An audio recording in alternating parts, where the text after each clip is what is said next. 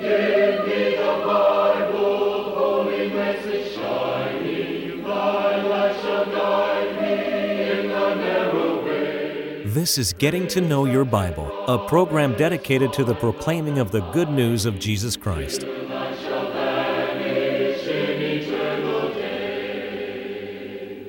Here's Billy Lambert. It is a genuine pleasure to be with you today on Getting to Know Your Bible. Today we're going to be talking about God. I believe the greatest thought that any of us will ever have is the thought that there is a God in heaven. But what kind of a being is God? What does the Bible say about God? I hope that you'll stay tuned as we discuss that subject today. What kind of being is God? I'm Billy Lambert. I'm the regular speaker on Getting to Know Your Bible. And I want you to know that we're delighted that you're watching today. Stay tuned as we discuss this very timely, challenging Bible subject. Now today on Getting to Know Your Bible, we offer a free Bible correspondence course, and I emphasize the course is free. And in order that you might know more about the course and how you can receive it, we want to pause for just a moment. To help you in your study of the Bible, we want to send you this Bible correspondence course. This course is non-denominational. It's based on the Bible. It's conducted by mail, and it's free. To receive this course, write to Getting to Know Your Bible, P.O. Box 314, Summerdale, Alabama 36580, or call toll-free 1-877-711-5214. No storm can hide that radiance peaceful beaming, since Jesus came to seek and save the lost. Give me the Bible, holy message shining, thy light shall guide me in the narrow way. Precept and promise, law and love combining, till light shall vanish in eternal day. In 1 Peter, the 5th chapter, in verse 7, the apostle penned these words about God, casting all of your care on Him, for He cares for you. There are a lot of ways that we can describe the God of heaven.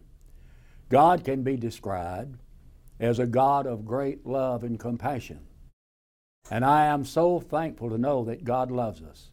Why, in Jeremiah, the 31st chapter, in verse 3, He told His people in ancient times, I've loved you with an everlasting love. That's a lot of love, isn't it?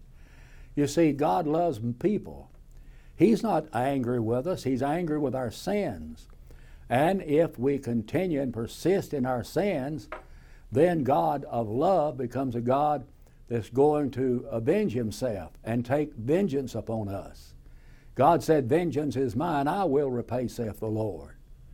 And then Romans 11:22 says, behold the goodness and the severity of God. So there's those two sides of God.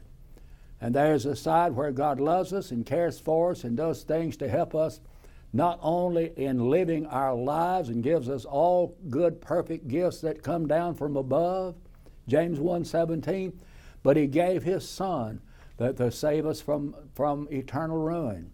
So He's a God of love and a God of compassion. But God is also a God of mercy.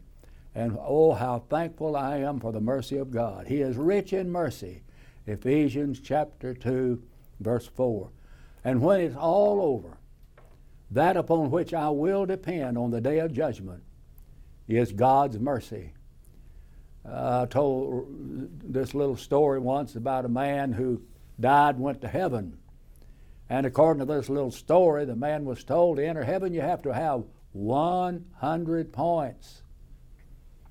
And so he said, well, you know, I've attended church every Sunday, and most of the time I went on Wednesday night, and when our church had a gospel meeting, I would attend most of the services of that meeting.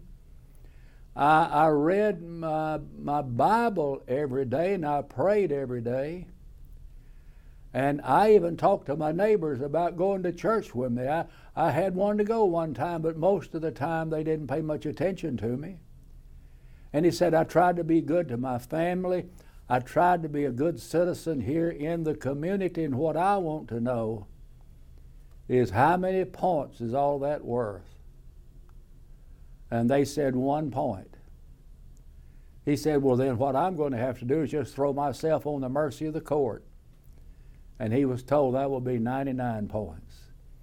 You see, in the final analysis of things, when we stand before God at last, at the end of time, we're going to have to rely upon the mercy of a great God. Our God is a God of mercy, and our God is one who cares about us.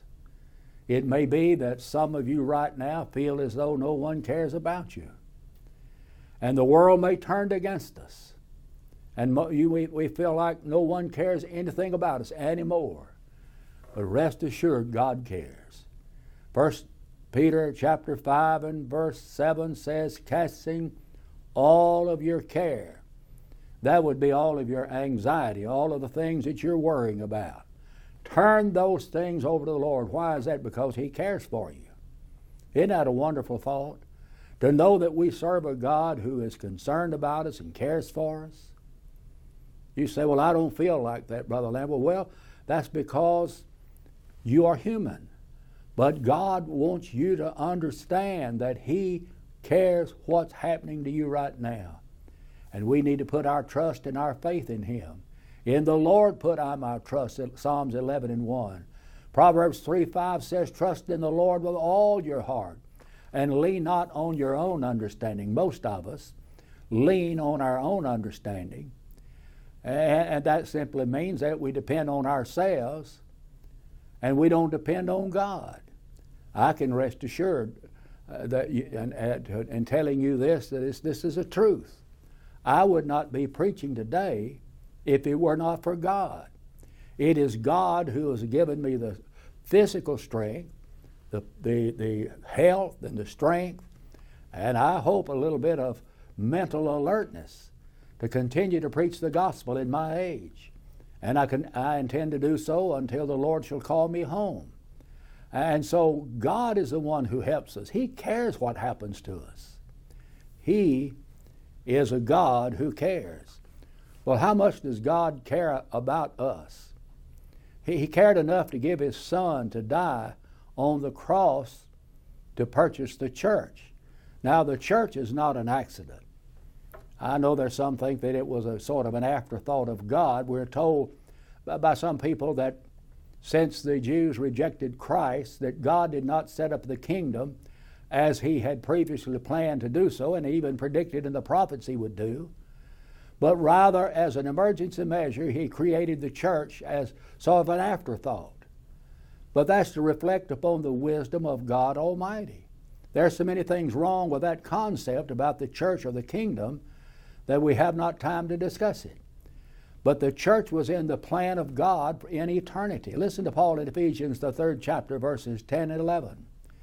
To the intent now, unto the principalities and powers in heavenly places, might be made known by the church the manifold wisdom of God, according to the eternal purpose which He purposed in Christ Jesus our Lord.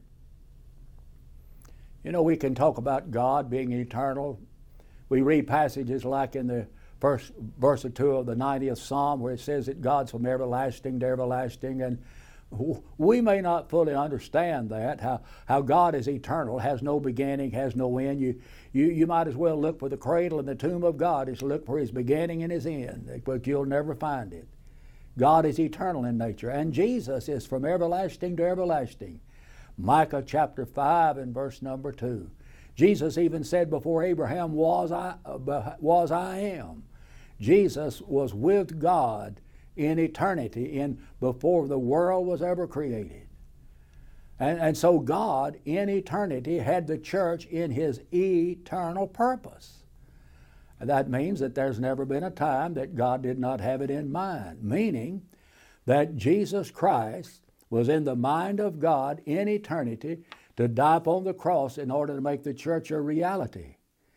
Daniel made a prophecy about the church or the kingdom of God.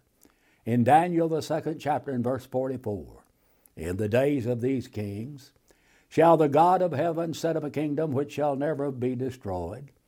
It shall not be left to other people, but it shall break in pieces and consume all these kingdoms. It shall stand forever. In the second chapter of Daniel, there are 4 great world empires that are contemplated. The Babylonian Empire, the Medo-Persian Empire, the Grecian Empire, and then the Roman Empire. And it would be in the days of that 4th great world empire, during the days of the Roman kings, that God would set up a kingdom which would never be destroyed. It was in the days of those kings that John the Baptist came out of the wilderness of Judea preaching, and this is what he said, "Repent ye, for the kingdom of heaven is at hand." Amen. It's close by. It was there presently, but it was coming. And then when Jesus began to preach, in Matthew chapter 4 and verse 17, he said, "Repent, for the kingdom of heaven is at hand." And it was upon the day of Pentecost, recorded in the 2nd chapter of Acts, that the prophecy of Daniel 2:44 was fulfilled, when the church or the kingdom of God came into existence. It wasn't that there is no difference between the church and the kingdom. The word church means the called out. That is, that's a relationship of God's people to the world. They've been called out of the world to follow Jesus. The word kingdom shows the governmental feature of God's people. Christ is King of kings. The Bible is the law of that kingdom. And all of those who are born of water and the Spirit, according to John 3:5, become citizens of that kingdom. And so Jesus Christ came into this world to die for the church because God cared. When Jesus died on the cross, Jesus purchased the church, and it was bought out of love. Ephesians 5:25 says, "Husbands, love your wives, even as Christ also loved the church and gave himself for it." How much does God care?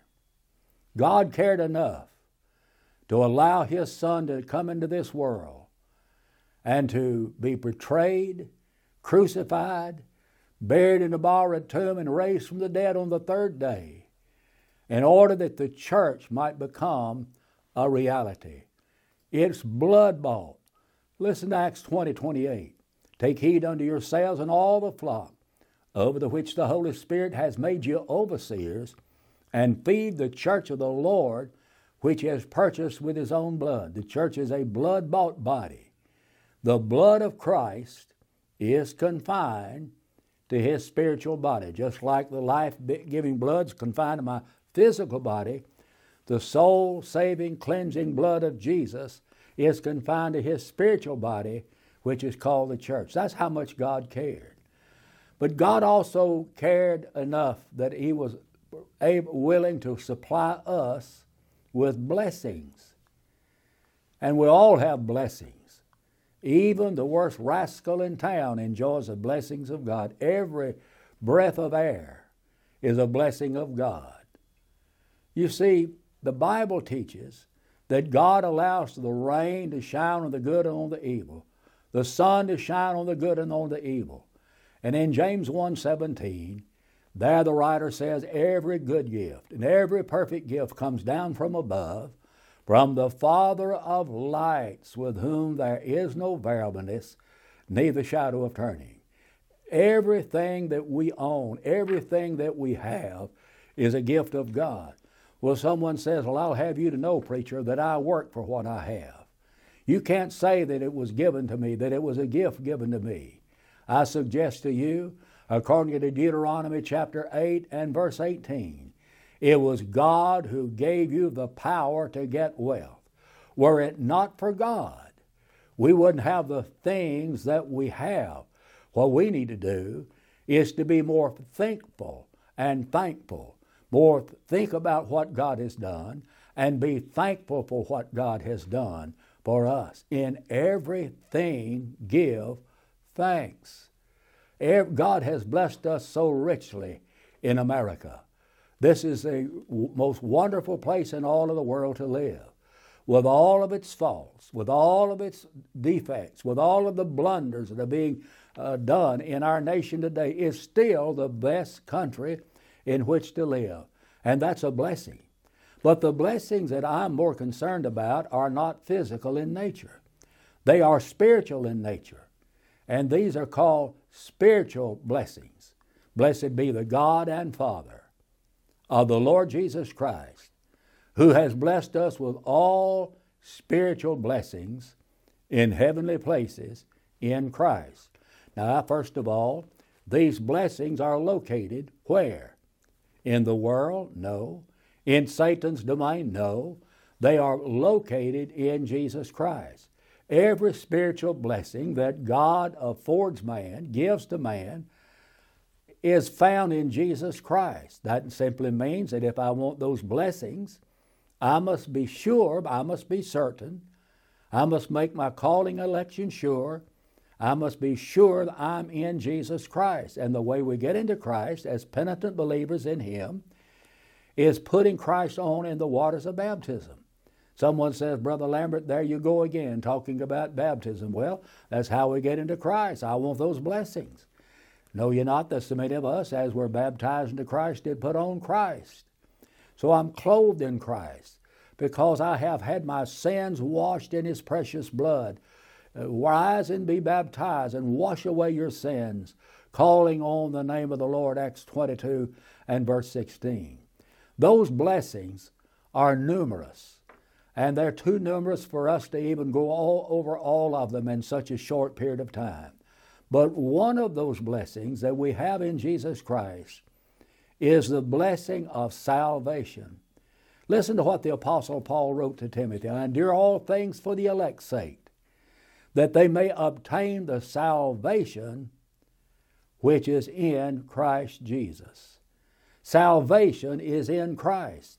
Well, if salvation is in Christ, Paul, tell me how to get into Christ. For as many of you as have been baptized into, I-N-T-O, into Christ, did put on Christ. So we baptize into Christ to obtain those spiritual blessings. There is no condemnation to those that are in Christ. Romans 8 and verse 1 reads, there is therefore now no condemnation to them which are in Christ Jesus, who walk not according to the flesh, but according to the Spirit. If that's the case, how do I get into Christ so that I'm not condemned? Well, I'm to be baptized into Christ. Romans chapter 6, verses 1 through 5. Then another blessing we have in Christ is we become new creatures in Jesus Christ. In 2 Corinthians chapter 5 and verse 17, therefore you are a new creature in Christ. The old things have passed away, all things have become new. Well, if I'm a new creature in Christ, Paul, tell me, Paul, how do I get into Christ? Well, Paul says in Galatians 3:26 and 27 again, we're baptized into Christ. Don't you see? That's where all these blessings are to be found. Victory is in Jesus. Thanks be to God who gives us the victory through our Lord Jesus Christ. Victory is in Christ, through Christ, with Christ. I want to be clothed in Jesus Christ, don't you? You see, we need to be so thankful for God who cared enough for us that not only did He allow His Son to die on the cross to obtain our salvation, He cares enough that He has provided all these spiritual blessings that we're talking about in the Lord Jesus Christ. Those are blessings that you cannot buy with money. You just can't buy a single one of them with money. You cannot buy your way to heaven. In 1 Peter, the first chapter, in verse 18 and 19, there Peter said, for as much as you know that you're not redeemed with corruptible things such as silver and gold, received by the vain conversation of the tradition of your fathers, but by the precious blood of Jesus Christ as a lamb without blemish and without spot. If we cannot be redeemed with silver and gold, if we cannot buy our salvation, if we cannot buy our redemption, well, pray tell, Peter, how are we redeemed? We are redeemed or bought back from the devil by the precious blood of Jesus Christ. Jesus paid it all. All to Him I owe. I owed a debt that I was not able to pay. And Jesus paid my debt of sin But he did not owe that debt. And hence it is a matter of God's grace that Jesus Christ died to save me from my sins. You see, God cares about us. He cares what happens to us. And God cares enough to provide us a home at the end of the way, an eternal home. And I am so thankful that I have faith enough, that I believe if I serve God faithfully to the end of my life, that I'm going to have an eternal home. I may not understand all there is about heaven, but one day I shall. Paul wrote in 2 Corinthians chapter 5 and verse 1 that we have this tabernacle of clay, and that eternal in the heavens. For we know that if we have this earthly tabernacle, that we know that we have a building of God, a house not made with hands, eternal in the heavens. We have a heavenly home. You see, this is not our home. We're just passing through this old world. Solomon in Ecclesiastes 12 talked about man going to his long home. We're going into our eternal home. This is our short home. But I do know the Bible teaches that there is a place prepared for those that are Christians. Jesus even said, "Let not your hearts be troubled. You believe in God, believe also in me. In my Father's house are many mansions, and if it were not so, I would have told you. I go to prepare a place for you. And if I go to prepare a place for you, I will come again and receive you unto myself, that where I am, there you may be also." Jesus said, don't ever question the fact that I'm preparing a place for you in heaven. And our going to heaven is contingent upon Christ coming again. He said, I will come again, I will receive you unto myself. And Jesus is right now at the right hand of God in heaven, seated to the right hand of God. So God has provided that home for us. How badly do we want to go? I have to have my name written in heaven. The 70 went out on what we sometimes refer to as a limited commission. And when they came back, they were rejoicing because they said, "The devil's a subject to us in your name, Jesus." And he said, "Don't rejoice in that." He said, "You need to rejoice that your names are written in heaven." And God is keeping a record of all of those that belong to Him. He knows those who are His. If He knows every hair, that He count all the hairs on our heads, surely He can keep up with how many children He has. You see, God cares enough that He's provided a place for us to go when this life is over. If I did not believe in heaven, living the life of a Christian would still be worth it all. It would still be worth all the suffering and toil that we may endure. But knowing that heaven is real, and it is real, I believe it with all of my heart that it's real. One reason I believe it is real, because man has always longed for such a place. There's that longing, that tugging within man for a better world than this old world. I believe it is real because man is not adapted to stay in this world. The very fact that some of us are younger and some are older is indicative of the fact that we're just passing through, and eventually I will come to the end of my journey on this earth. But I believe heaven is real because that's exactly what the Bible teaches. If you then be risen with Christ, seek those things which are above, where Christ sitteth on the right hand of God. Set your affections on things above and not on things on the earth. That's written in your Bible in the 3rd chapter of Colossians, verses 1 and 2. Heaven is real. Why? Because God says it's real. Jesus says it's real. The Holy Spirit has inspired words written by inspired men that tell us that heaven is a real place. It's just as real as this cup I hold in my hand. It is just as real as the watch I have on my wrist. Heaven is a real place. I may not understand all I want to know about it right now, but there's going to be a time that it will be revealed to me. In 1 Corinthians, the 2nd chapter, Paul said, "I have not seen or ear heard, neither has it entered into the heart of man, all of the things that God has prepared for them that love Him." In Romans chapter 8 and verse 18, he said, "I reckon that the sufferings of this present time are nothing compared to the glory that shall be revealed in us. When we think about all that we have to put up in this old world, and there's a lot some of you are putting up with, nobody knows anything about. The troubles that you may have, family problems, financial problems, other problems. Maybe you've had a loss in your family, and you suffer silently. But I want you to know that heaven's going to be worth all we put up with in this old world, because it's going to be our final dwelling place. And one day, we'll be home at last. Won't that be a wonderful thing? But for it to be my home, I must be in the family that's headed that direction. And to be in that family, I must be born into that family. Jesus was asked, what shall a man do to be born again? And Jesus said, except a man be born of water and the Spirit, he cannot enter into the kingdom of heaven. You see, we're talking about how one gets into God's family. God cares for your soul. Jesus cares for your soul. The Holy Spirit cares for your soul. The church cares for your soul. Preachers care for your soul. That is, if they are faithful gospel preachers and they preach the truth of God's Word. If they're more concerned about souls than they are shekels. They care about your soul.